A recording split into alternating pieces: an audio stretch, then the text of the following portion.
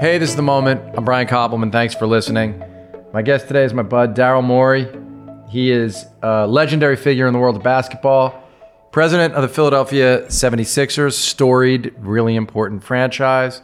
Daryl is, in our country, we don't, I guess I'm thinking about this because of the monarchy, but we don't knight people in our country. But if we did, in my worldview, Daryl's been knighted because he was profiled by Michael Lewis in a book called The Undoing Project, which is like the American version of being knighted, is being written about by Michael Lewis, I think. And I love that book. Did you love the book, even the parts not about you? Wonderful. Yeah, obviously seminal on Tversky and Kahneman and learning about the early origins of how people make terrible decisions and how to avoid it. Well, yeah, Daryl, this is what I want to talk to you about. Why I'm so keen to talk to you is because you are, it seems to me, a person who's connected to your emotions. You love art, you love music, you are a sports fan, and yet you've trained yourself to be a dispassionate decision maker. And decision making, our emotions screw up our decision making so often, and so I'm fascinated by that, and I want to get there because you're one of the people who brought a quantitative approach to professional basketball that wasn't there before, right? A sabermetrics inspired approach, if I can use the old terminology. But where I want to start, if I can, is when you were a kid growing up in Wisconsin. What is it about basketball that captured your imagination? Why was basketball a thing that what is it about the game? Because I share an obsession with it. So tell me. I'm glad you asked. Again, no one's ever actually asked me that, which I love. So I actually grew up more in Ohio. So I moved to Ohio when I was 6 from Wisconsin. So my kindergarten through senior year of high school was in Ohio, and my love of basketball, I think, was like most great things in life. A big part of it was serendipity, and that. I happened to be neighbors with one of the top players in the area, which isn't saying much. I was in rural Ohio, sort of between or near Akron and Cleveland. My being from near Akron has never helped me recruit one of the best players of all time, which I'm still bitter about. But I happened to be, so we had a basketball hoop on my driveway. Right in front of my pond, and my neighbor was one of the top players, and we had, one of the better hoops to play at in the neighborhood. And so I would be out there playing all day, and then people would come over to my place, and then my neighbor, who was way better than me, would just and he was also 3 years older than me, would destroy me every day, and I just became obsessed with beating him someday.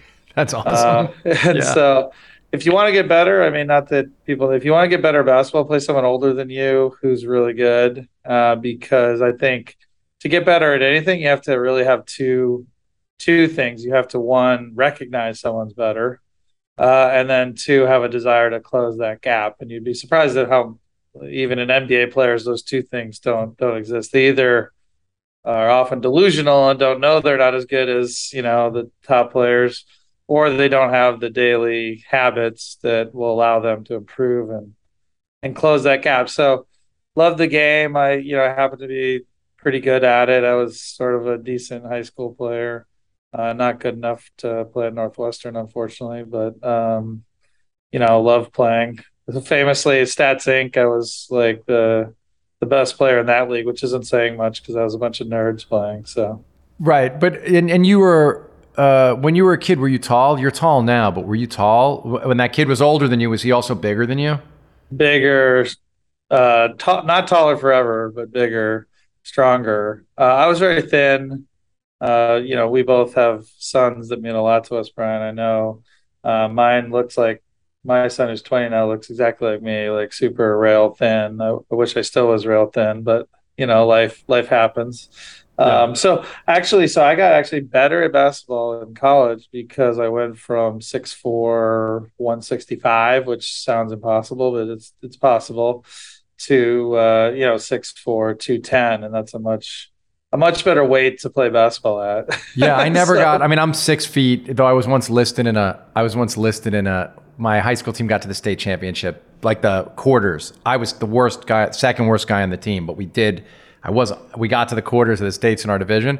But that was the only game we ever had. They made a paper program and they listed me at like 6'3", which was hilarious because I was never getting in the game. I wasn't going to get in the game, and but I had the thing. I saved it for years because it was so funny. But like you, I got much better because I never got tall, but by the end of college, I was like very tough in intramurals and stuff. I know I was very tough by the end of college. And I remember a guy on the team, we were playing pickup really late at night, like midnight. And I just remember this one guy looking at me because I finally, again, I was never very good at basketball, but it's funny what happens when I had an understanding of the game that was so different by then. And I remember once like just going down the middle and this guy going like, yeah, it's weird. Some people, the way this guy was on the team was like, you're now like really good enough, but it happened when it's too late. And that's what happened. I relate to that. This is going to be the most sad basketball podcast ever, where we both talk about our intramural titles. And yes, it really mattered. The one that mattered most to me was myself and two friends, we won the 3-on-3 title, beating players who are on the Northwestern basketball team. So who, in my memory were playing hard, but I'm guessing they probably mailed it in a little, probably. So. Oh God. All right. This will be the last thing I say because you'll just laugh at this. My memory of this, this is not a glorious story. I was so hopped up on the whole intramurals of it all, and I cared so much, like an imbecile, that we were playing the football fraternity in basketball, and I decided to stand in and challenge the quarterback, who came in elbow raised and split my entire forehead. Like I had to go right from there to the hospital and just get all the stitches because I thought it mattered that I was tough enough to stand in and take the fucking charge like an idiot. But this is what I want to ask you about basketball. So, okay, that was the personal, like one-on-one thing. But it strikes me that like other than soccer, basketball is the most improvisational sport and the most poetic sport in certain ways. I mean, baseball's poetic in that you have enough time to write about it, but its movements are not. Mm-hmm. But basketball is the closest thing to jazz, and people say that, but the more you know about basketball, like the more that is, these things happen. You have a set play, much like the chords that might be in the background, but then there's this improvisational top note that always exists. And so I'm wondering what you saw in that made you think there's a quantitative overlay or something. Just talk about that a bit. Yeah, I love the jazz metaphor in that it is a sport that an individual can just take over, right? Like, which is rare for a team sport. I'd say I can't even honestly, maybe a pitcher in baseball, but soccer's got 22 people on the field. Our American football has 22 people on the field. The quarterback might be close to it, but it's very hard. But at any point, a player could take over and go on, amazing riff that everyone focuses on them. So it's a little bit of like an individual sport masquerading as a team sport, but it's only done best when you treat it like a team sport. So it's pretty interesting. I also love, and I got very lucky that I was big. My first job was in baseball, working on data in baseball with Bill James at Stats Inc. And myself and another person there started working on basketball because baseball was pretty well developed by the time I was working in it in the early 90s. Although no one was listening, a lot of the data foundations were being laid at that time. So obviously I was young and I was looking for places where the sport I loved could potentially use data. There wasn't a lot of good data. And serendipity, what I've been very fortunate is the game I love, basketball, I think is honestly the perfect sport to analyze with data, and that it will never be completely able to be analyzed by data. Baseball is pretty darn close. You might be able to have a robot run a baseball team. No offense to Andrew Friedman and some of my good friends in baseball. But basketball will never be that, because if you just think of something like just one jump shot going in? Is it because that guy trained his jump shot? Is it because the other guy made him open? Is it because the defense was bad? Is it because the moment, there's a huge pressure of the moment that impacted the player? There's so many that goes into just one jump shot that data could not analyze. The idea that you could analyze the whole sport using data is sort of ridiculous. But it turns out because there's enough possessions, because there's 90 to 100 possessions in a game, and you go back and forth and you get 2 points, 1 point, 3 points, you get this fidelity of outcomes. You can tease out a lot of stuff, and data will help you analyze the game. But you always have to remember it's never going to be the answer. And that's why I love it. It'll always be a nice mix of art and science where I think, things are the most interesting. Where you can apply all this. You mean you like the idea that it is that it's closer to poker than chess, that it's an imperfect 100%. Imperfect information for you makes it continue to be animating, like it continue to be engaging because it's not fully solvable. 100%. Yeah. And we're still learning. I actually feel bad for the folks I know in baseball. They'll work now. Early on, they were finding like things that could change 2 wins, 3 wins, 162 games. They're down to like 1/3 of a win on 162 games based on, how much the catcher, shifts his mitt by a few inches and stuff. Like they're down to that kind of stuff. There's still fairly material innovations that are coming in basketball. I think may still come just based on you can completely change how you play. Baseball with the shift is really interesting to me. Like, I love the shift. It was interesting. It created all these strategic dynamics, and then they changed the rules. I think there's still areas of basketball where teams could change how they play in pretty significant ways. And if those come, I worry the league office would be like, nah, we don't like we just change the rules so you can't do it. So I mean, I've gone back and forth. It's a fascinating question. Like, even though the shift is frustrating at times. And by the way, I remember when they used to do that against Dave Kingman. Like, people did it 40 years ago, but they would only do it for one batter in certain circumstances, and it was novel, and you never knew if it was going to work. But as a fan, I just say to myself, isn't the way to resolve this to have the baseball players relearn how to hit the opposite field? Like, why isn't that the approach to it? As the NBA eventually figured out with zone defenses, right? Which was, well, no, let's let a team do that, but let's see if you can game against it. Like, why do you think the institutions, because you're in them, why do you think the institutions don't throw it back on the players in that way? Well, that's an easy one. That's why I think probably the worst group of people to ask for rule changes are the 30 people in my job, because we've won the power struggle to get to the top of our decision making of the industry. And so a lot of our future salaries, winning, everything is based on our ability to win the game that's being played right now.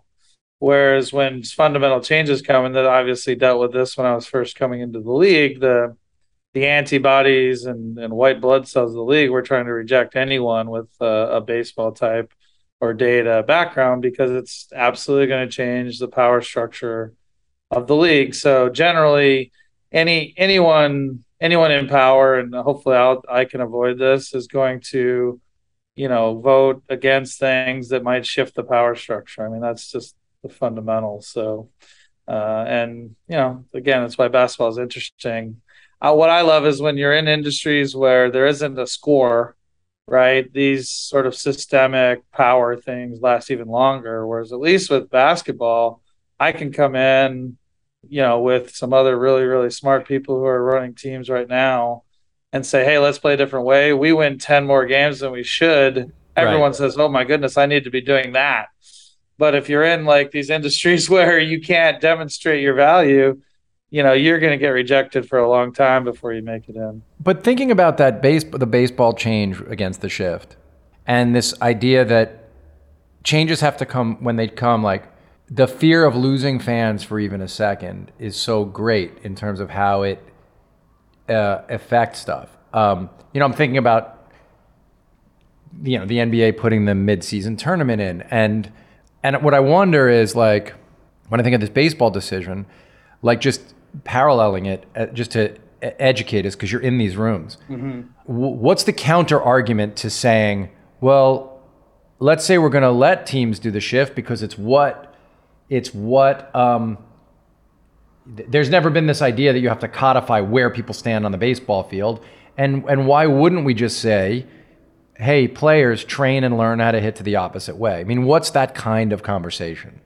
I'd first start with, like, at the high level, NBA has done the best, and Commissioner Silver at adopting new rules and Yes. things like that to keep the game interesting. So I love that I'm in the NBA. I often wish things would change quicker, but baseball's obviously had a history of being very slow to change. I actually made fun of my baseball friends because I think it was 2 years ago, maybe, where they were like had a whole committee to adopt all these possible changes, pitch clock. I mean, there was like Yes. 50 things on the table, and they only came out with, we'll make intentional walks quicker. Literally, like, that was the only change of the 50 they considered. It might have been one other, I forgot. But so the shift, I like to make steel man arguments. Have you heard of Yes. that before? The So opposite of obviously, a straw man. exactly, because when people argue, in bad faith, they'll make a bad version of the other side's argument. The only steel man argument I can make for the MLB for doing the shift is they're heading off even more radical things, such as there's actually no rule that a fielder can't stand in the way of a pitcher as the ball comes to the plate. So, like, one crazy radical thing, I'm sure a team will try if they were bad enough. If they're, say, a team that, and the Rays have been an innovator for a long time because they don't have a lot of fans, they don't have the money. Like, they've just been an amazing team. They're not the Yankees. They can experiment more. Put a player between the pitcher and home plate and have it timed that as the pitch is thrown and they're tall enough to block the plate, they fall to the ground. That'll minimize the amount of time the batter can see the big ball. It would be a major thing. No one tries it because they'd probably change the rule that evening. Rob Manfred would be like, aha, great one, guys. We've now changed the rule for tomorrow that you can't do that. So, like, maybe they're trying to head off even more crazy, like, radical stuff they think, to your point, might hurt the game or something like that. Right. Yeah, that makes sense. Okay, that's a good steelman argument. And baseball's done all sorts of wacky things like that. Obviously, throughout time, like, people will, in moments, try things like that to make certain or save them. I love the shift because, to your point, it creates this competitive dynamic. To your point, they went away from the horrible man-to-man NBA rules that you and I lived through in the 90s, which were just nonsensical. No one could understand them. They're like offsides in soccer. Completely stupid rule. And essentially said you can do whatever you want, but we'll make it a simple rule. You can't stand for 3 seconds on defense. And yeah, for a while that actually shifted some part of the defense until this is what you want to have happen. Teams are like, okay, set defense is harder to go against. Now we're going to get back out in transition, and it really helped the game because it brought back the 80s up-tempo play, and now you get, I think the game's in one of the best places it's ever been. Up-tempo play, a lot of great players, creative play, different defenses that are fun to watch. People are playing differently. Oh, yeah, I think the game's in pretty great shape, too. I mean, though I will ask you, I have this question to ask you later. I agree with you that the play on the floor, the gameplay on the floor is great most of the time. I have a couple of questions, though, just how you think about certain questions. One is, you said you're among those 30 people in these jobs who are judged in this way, and that's true, and you have to get the wins. But I've been thinking a lot about Live Golf, and I've been thinking a lot about, if Live Golf weren't run by the Saudis, I would completely be on the player's side who want to leave, because I'm always on the as an independent contractor in my business, I'm always on the side of freedom for those kinds of people, right? But as a fan, I wonder, like, the power structure in the NBA feels like it has shifted so heavily toward 20 superstar players basically being mini GMs. And and I wonder how the dynamic of that, which you've lived through the beginning, you lived through this. How does it affect how you think about the game and also how you think about your job? Because it's no longer about you by fiat making a series of decisions about how you want to put your team together, right? It's not, because you also have to grapple with the interpersonal stuff of players who might be making similar moves below you and who now have been granted the power to do so, or have grabbed the power to do so.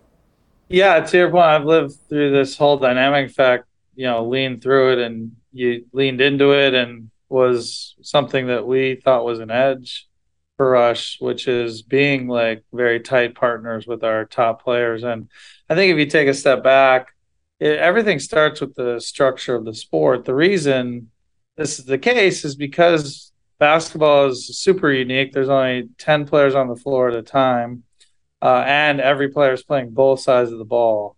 That and it turns out that yields a huge amount of value going to a very small number of players, like these super unique unicorn players like a Joel Embiid or a James Harden become massively valuable. I mean, to the point where, at times in history, the best players of all time on 82 games were worth 25, 30 wins, which is like unheard of. Even, the best player in baseball history, on enhanced substances was maybe worth 15 wins out of 162. So, I mean, how many wins is Ohtani? He's the best player maybe who ever lived. I mean, he can't make a team win. yeah, It doesn't matter. I mean, that's the thing. Right? If you had Ohtani in the NBA, you're in the playoffs, if not home court. Right. If you have the best player in the game, like it just, And they have like really, two of the, I mean, the Angels, it's a fascinating, the Angels have, it must be very dispiriting for the guys in your job because they have two of the best 10 players in baseball. It doesn't matter. yeah. And I actually love that about baseball. I love that you can do your job on the 3 to 25 players and still be a very good team. Like it's just impossible in the NBA if your top two aren't uniquely in the top 10 to 20 players in the league. You may as well, you may as well rebuild. You're not winning that year. It's just not happening. And the reason for that is, as you know, I like that we're talking baseball. You seem like a fan of both sports. Basically think the easiest way to think about it for me is that, let's take Barry Bonds, who is the best hitter of all time at his peak, I believe. I He agree. goes up to bat, gets a walk or gets a double or whatever he gets. In the NBA now, he has to wait 8 more times to come to bat. But but in our sport, if Joel Embiid gets the ball and scores, right, he can basically say like, "Well, I'm still the best player, so I'm going to go up to bat again." So if Joel Embiid was in baseball, he would get to bat over and over and over, and it's actually gotten even more dramatic with a lot of the top players. Literally the only way to guard them is to switch because the pick and roll creates such an advantage. So that's why you'll see a lot of pick and rolls being switched at a higher and higher rate, especially as you get into the playoffs. So if you think about it, not only if baseball is like basketball, could Barry Bonds go to bat every time and be the guy batting every single time? He also, by manipulating switches, will be able to pick the pitcher he's going to face. So he's like, I Right. don't want to face Jacob deGrom. I'm going to face, the fifth starter. Well, this all So speaks to why basketball player A is so important and so much more than baseball player A. But it goes back to this question I was asking about yeah, how you manage. So yeah, one way I guess is to make friends with them or include them in the process. But how do you feel? Basically, it doesn't it change hasn't the job because of the fact that the best player in each franchise is his own mini GM, and might decide to trade himself. Doesn't that make your job more complicated? it definitely makes it more complicated, but for me, it sort of just is. I'm in the fishbowl, and I'm like drinking the water, and I don't even know it's water. So, like, the reality is, the structure of the sport says that there are going to be these really, really important players, and so again, I don't think of them I don't think of those players as mini GMs, although I can understand the fan perception, especially given a lot of the very public things that have gone on over the years. I think about it as this way. So it used to be that the metaphor, I like that we used jazz earlier, but the metaphor for most coaches and managers, if you go through most of the history of most of these top sports, was a very militaristic approach, which is Yes. the generals at the top, general create plan, people execute plan, we win, right? That is their mental model of the sport. And that can still work in certain sports, although I think it's suboptimal maybe to all sports. But it really, really doesn't work when you have players who are such outsized value relative to anyone in the organization. Like, the top few players on an NBA team that have a chance to win the title are an order of magnitude more valuable than anyone else in the organization, including myself, the owner, the head coach. It doesn't matter. Like, they are that valuable.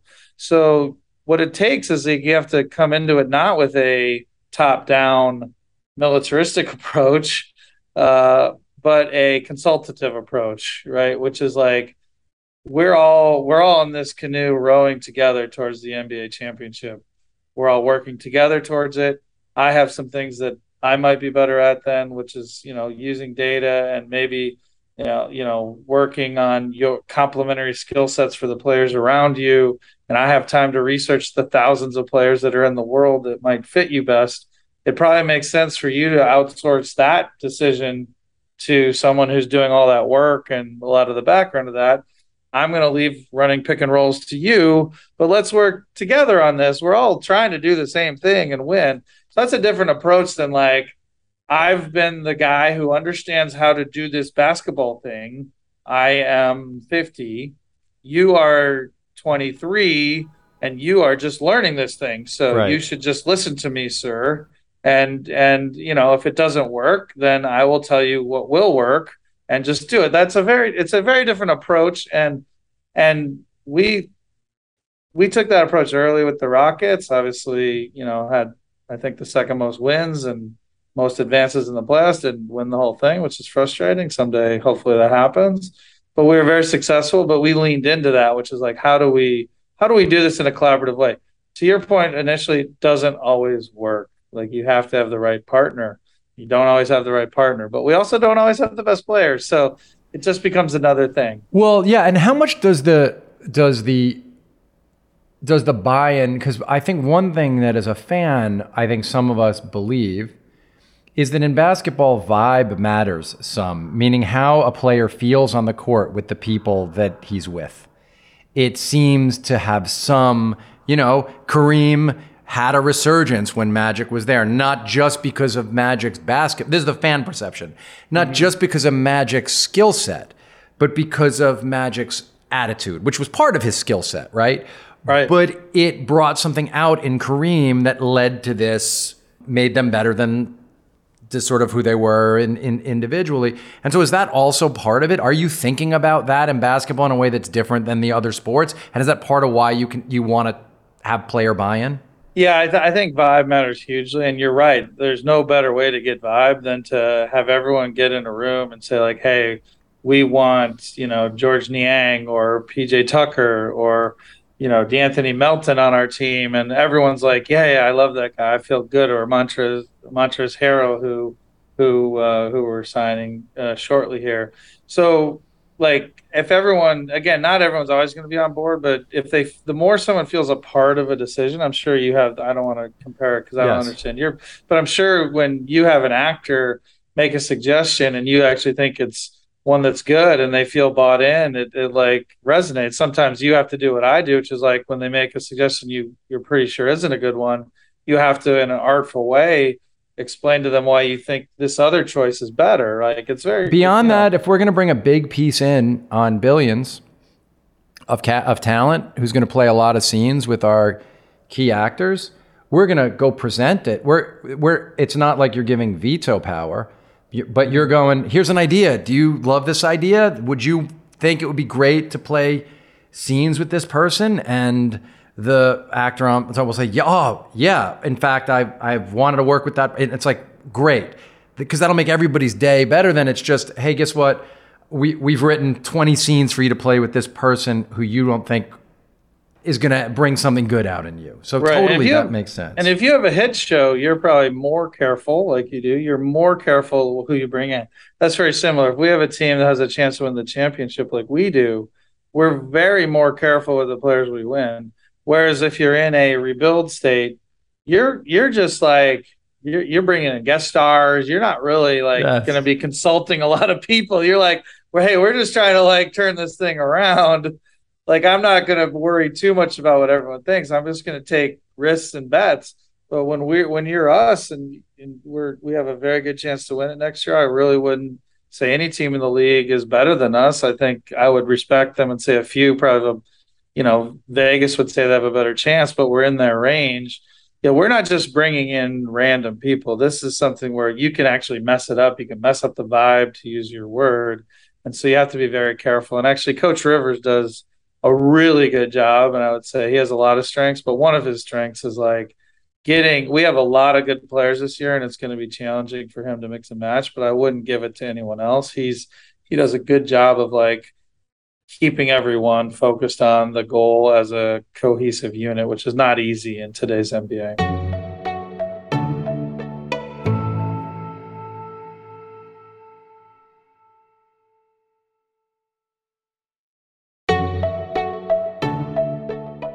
Daryl, what do you do to avoid some of the cognitive biases that Tversky and Kahneman, discovered, to avoid the heuristics that are the negative ones? As an example, you've made this bet on James Harden a few times. Nobody knows if you're right or wrong except you, and there's no doubt from a talent perspective, one of the most talented guys ever to play in the game. But how do you avoid, because most of us fall into this, especially most people who've had success, can fall into this thing of wanting to prove to themselves and others that they were right.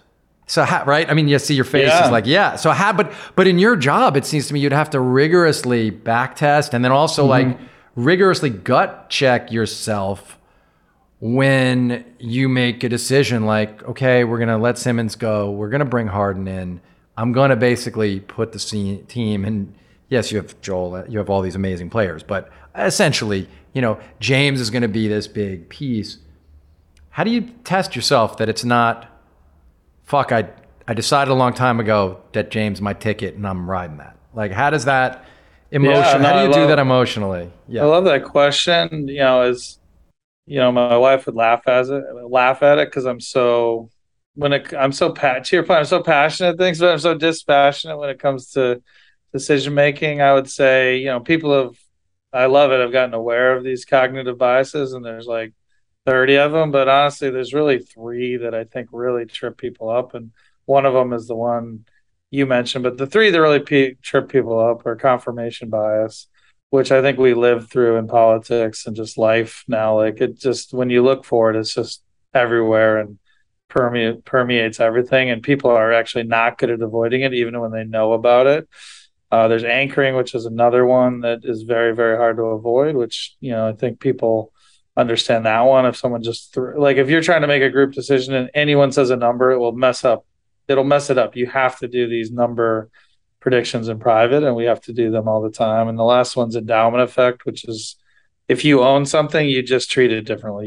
You have a higher value on it. If you feel no one owns anything really, but if it's in if it's on your team or it's something in your house, you have a higher value on it than almost for sure it is. And so those 3, and then to get to your specific question, because I think with James Harden, I think what you're getting at is that there could be this confirmation bias of let's just make this thing work, right? A few different of those biases you just said. The last one too, right? Where it's where you've invested so much of yourself into this idea over a number of years and in different places.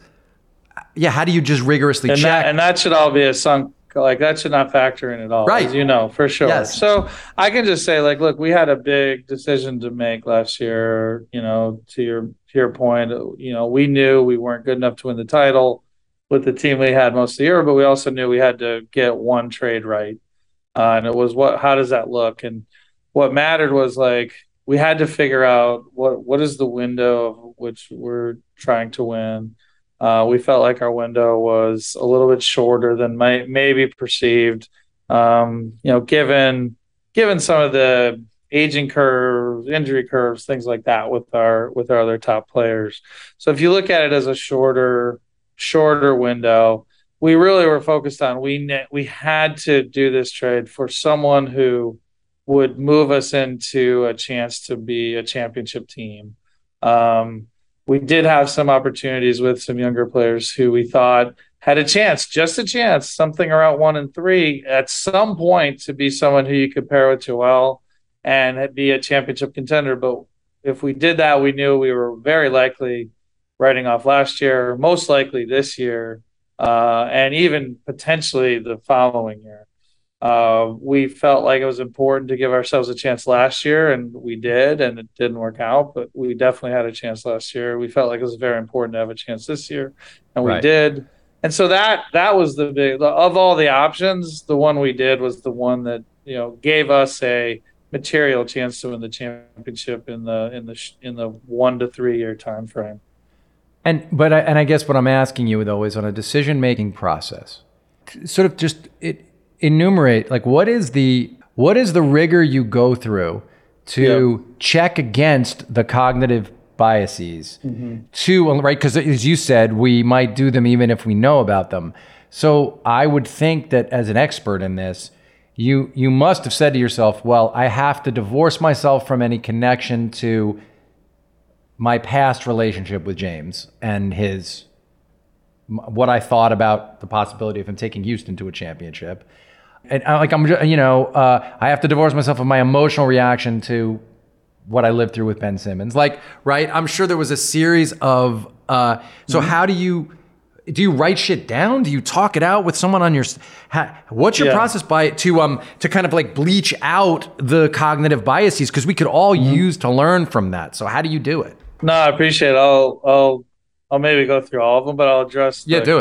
the main one first. So what we do is we sort of have like a Game of Thrones small council of it's varied between 6 to 8 here at the Sixers. It was about that same number in Houston.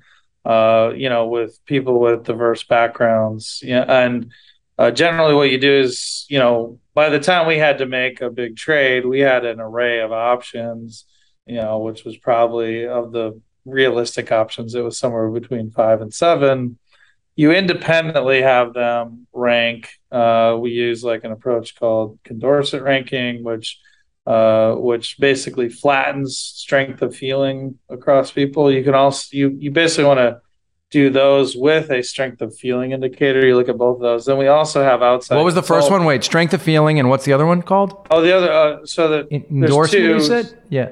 Yeah, so I'm getting into voting theory. I'll take 2 seconds on it. I'm into it. Do it. Yeah, no, it's fascinating. So, do it, because people have heard of ranked choice voting now. No, please do this. So what are the two things, and what do they mean? Please, do it. Yeah. So there's an approach called Condorcet, which basically takes everyone's ranked order of the 7 to 20 choices you might have, and all it does is do pairwise comparison. This one's more than that one, similar to ranked choice.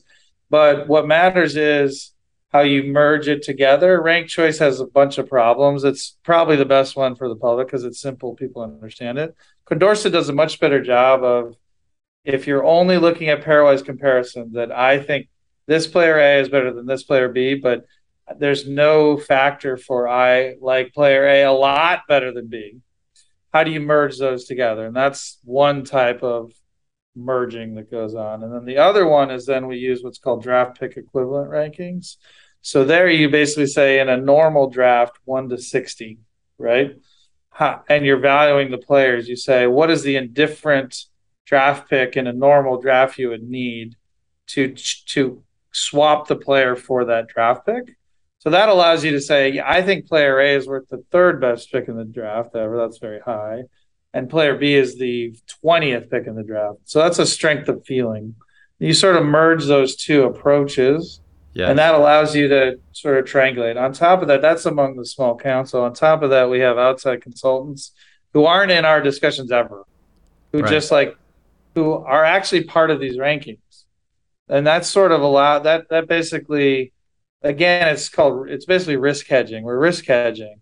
If you look at the theory of decision making, having multiple both models, data approaches, and human approaches all merged and all sort of rank voting, right? You'll get to a better decision. And so that's basically how we go into any big decision. Small, quick decisions like where we're gonna eat or something go quicker. But these are for the big decisions. But you ultimately make the decision then, right? Ultimately, it's myself in conjunction with Coach Rivers and ownership, right? And Josh, and so, right. I think and Elton Brand, and so I'd say Elton and I probably have the biggest influence because we spend the most time with Doc providing lots of feedback on how he thinks the different players will fit into what he's working with on the floor.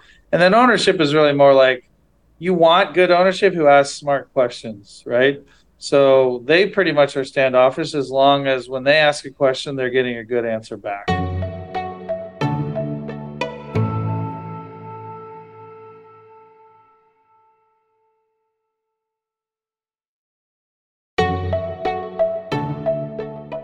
How do you get the fans in this kind of process like out of your head too? Because the fan judgment in this era is, I've had owners of teams tell me like GMs and coaches are fired by the fans, not by the owner. So how do you do it? What do you do? It's a great question. First off, I think the most important thing is to realize that it is part of the process and not try to like delude yourself and that people can ignore it.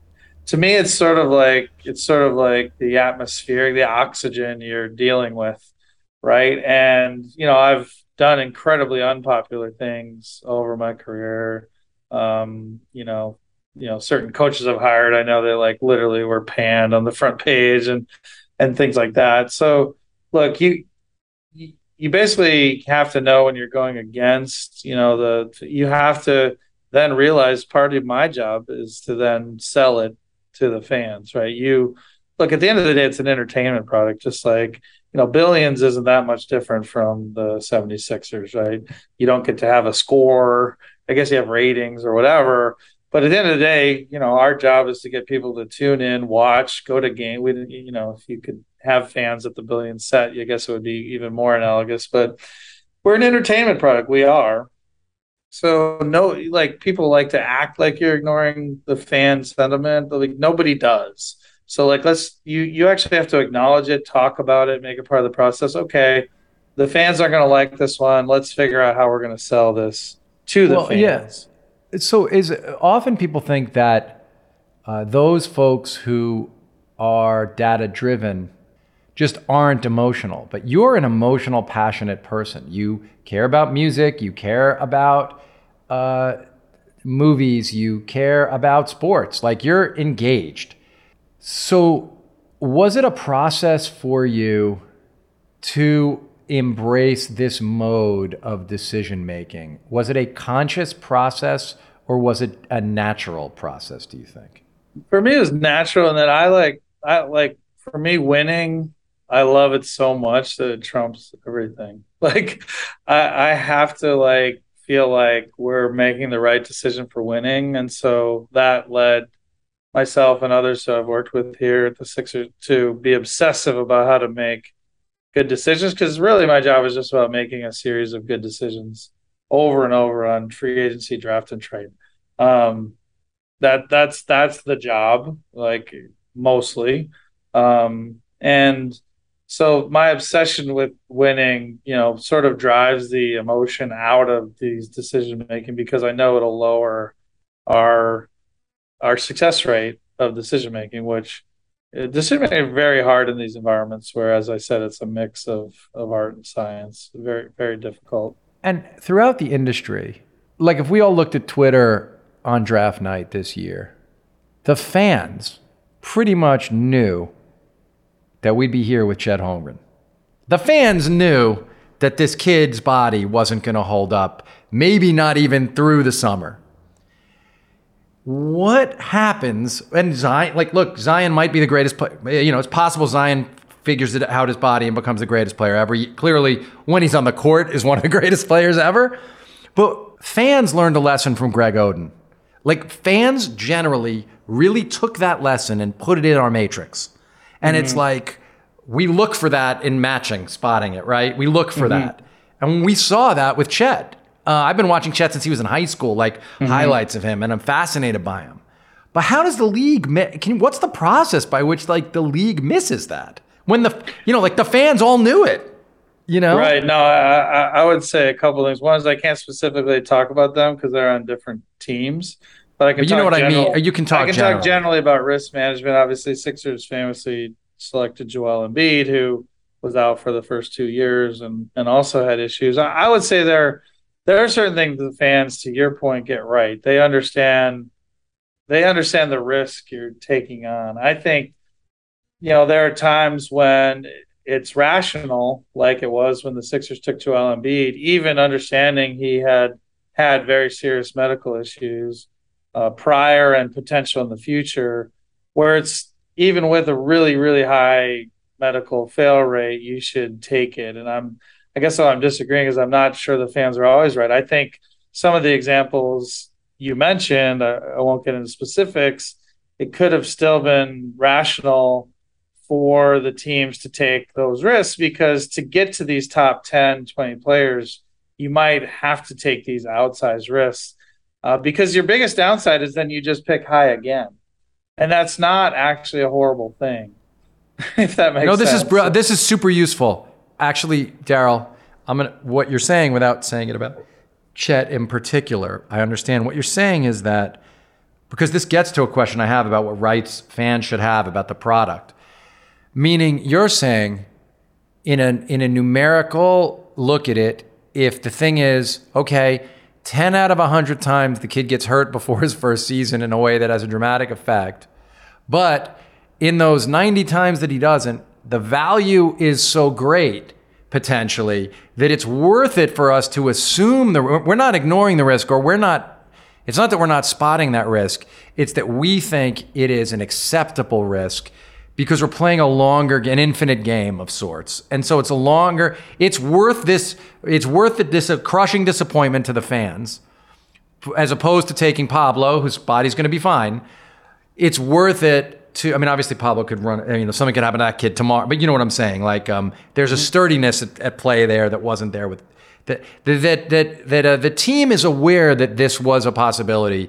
They're just willing to assume the risk because of how they calculate the upside. Is that correct? Yeah, you said it perfectly. And I think I would maybe make it even stronger, which is that because we're in a competition of 30, where only one wins, barring a midseason tournament coming up, which is one reason they're doing it, by the way.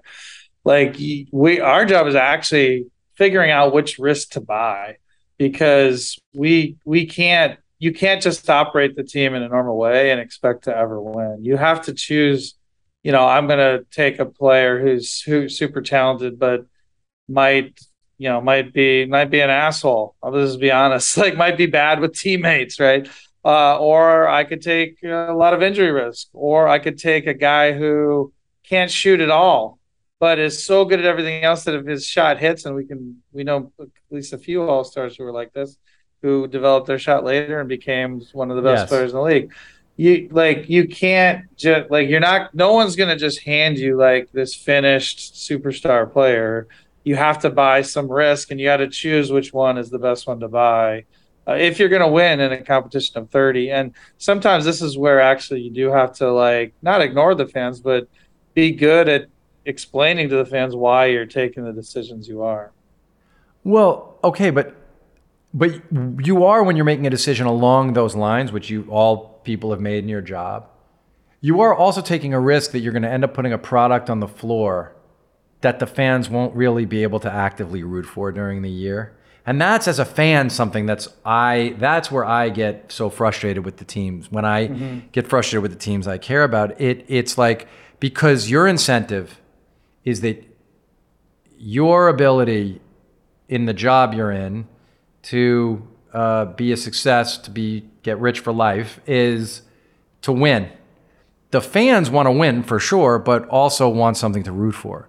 And it seems like you guys have to be willing to sacrifice the something to root for. And that does create a disconnect sometimes, right? Yeah, and so I think it's very difficult, right? So sometimes you're right. Often, in fact, I used to tell Sam Hinkie this. Yeah. I felt like maybe again, like he was wonderful. Maybe he didn't take the larger context of the fact that it's an entertainment product. And if you're just like up here, I'm optimizing just this one variable, probability of winning the championship. Actually, if you really just did that, all these teams would be like 24 teams a year would be rebuilding hard, Right. right? Right. That's Which yeah. would Right. which would be really bad for the fan. Like it would just be, So I get what you're saying. It's a really, really tough equation to balance. I have found though that fans, when you explain your strategy and approach, especially the 2K generation who just plays the GM mode, they don't even play the game anymore. Like they get that there's this whole strategy of how to build a winner. And frankly, if you don't get one of these, at least one transcendent player, or one guy who has a chance to make the Hall of Fame, or almost for sure will make the Hall of Fame, you can't get the other pieces. Like, you know, famously teams I know you're familiar with, they have a great market, they have a great history, they have a great everything, but these other players don't want to join until they feel like they know they're joining another top player who gives them a chance to win the championship. So you have to get the first guy, and then a lot of the stuff like you're saying comes into play. But if you don't have the first guy who's like a unicorn like Joel Embiid, it's very, very hard to build the rest of the team.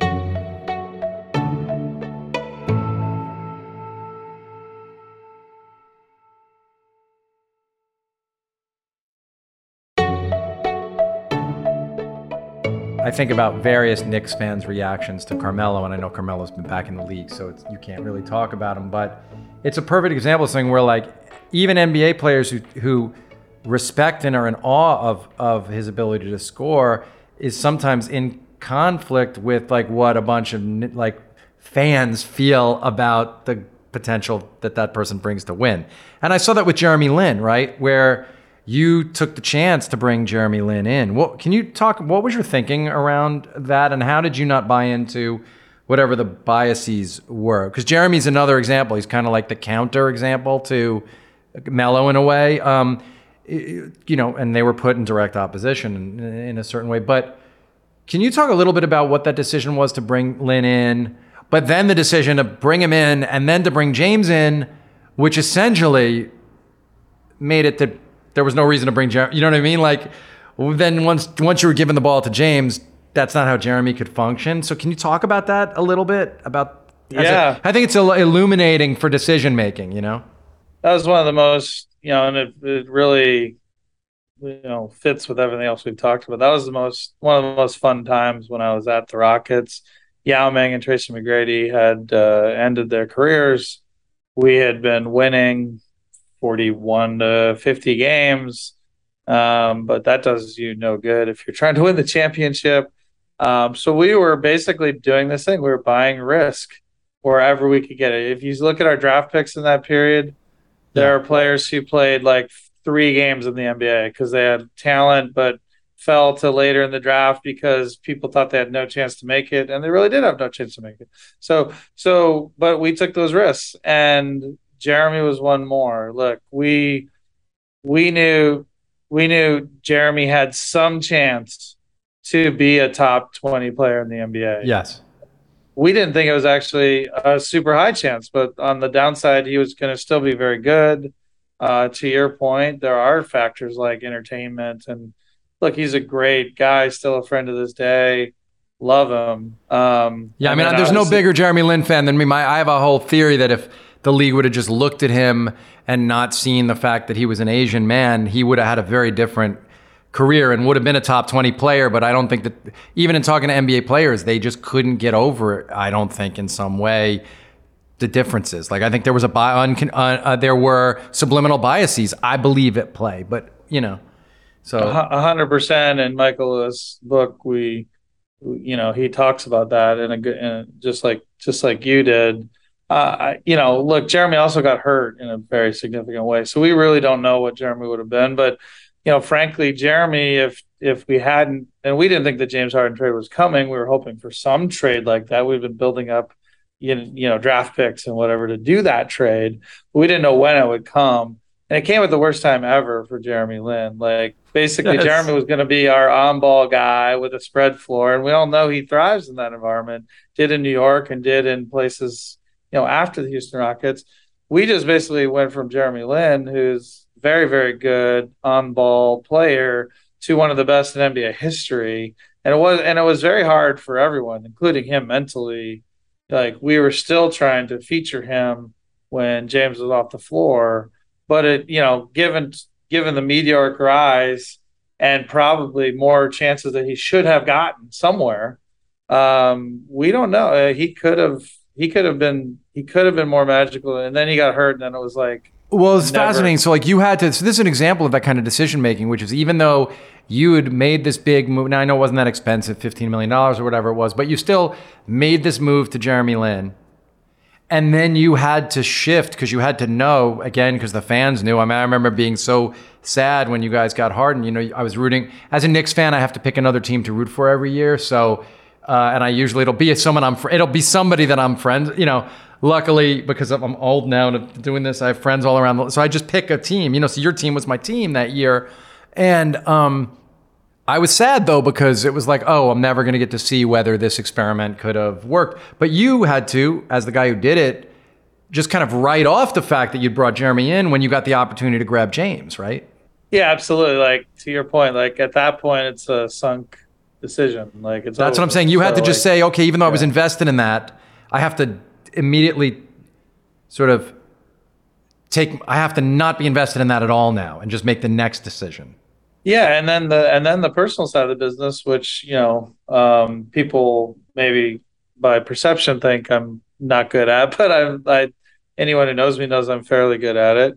It's like, okay, how do you put your arm around Jeremy and explain to him, hey, we're still going to get you these opportunities, we're still going to do this, we're still going to do that. Here's how to make it all work. And actually, they actually work together on the floor much better than even we expected. And then to pair. We were trying to pair James with Chris Bosh, who I can't talk. I always have to think in my head, is the guy in the league or not? So Right. of course Chris has been out for a bit. So we were trying to pair him with Chris. Again, buying risk to get Chris. I had to trade Jeremy before we knew he had Chris. We thought our odds were in the 80-90% range. Obviously, we know now they were in the much lower odds than that. And we had to make this trade, which we would have never made, uh, just on the chance we get Chris Bosh, because we thought he would be an amazing fit with James, which to this day I still think he would have been. So Yes. Chris is very close with my sons. I'm aware of all this and care about it. What a great guy he is, and enormously smart too. Like a brilliant guy and an yeah. incredible talent. And the thing happened in his life.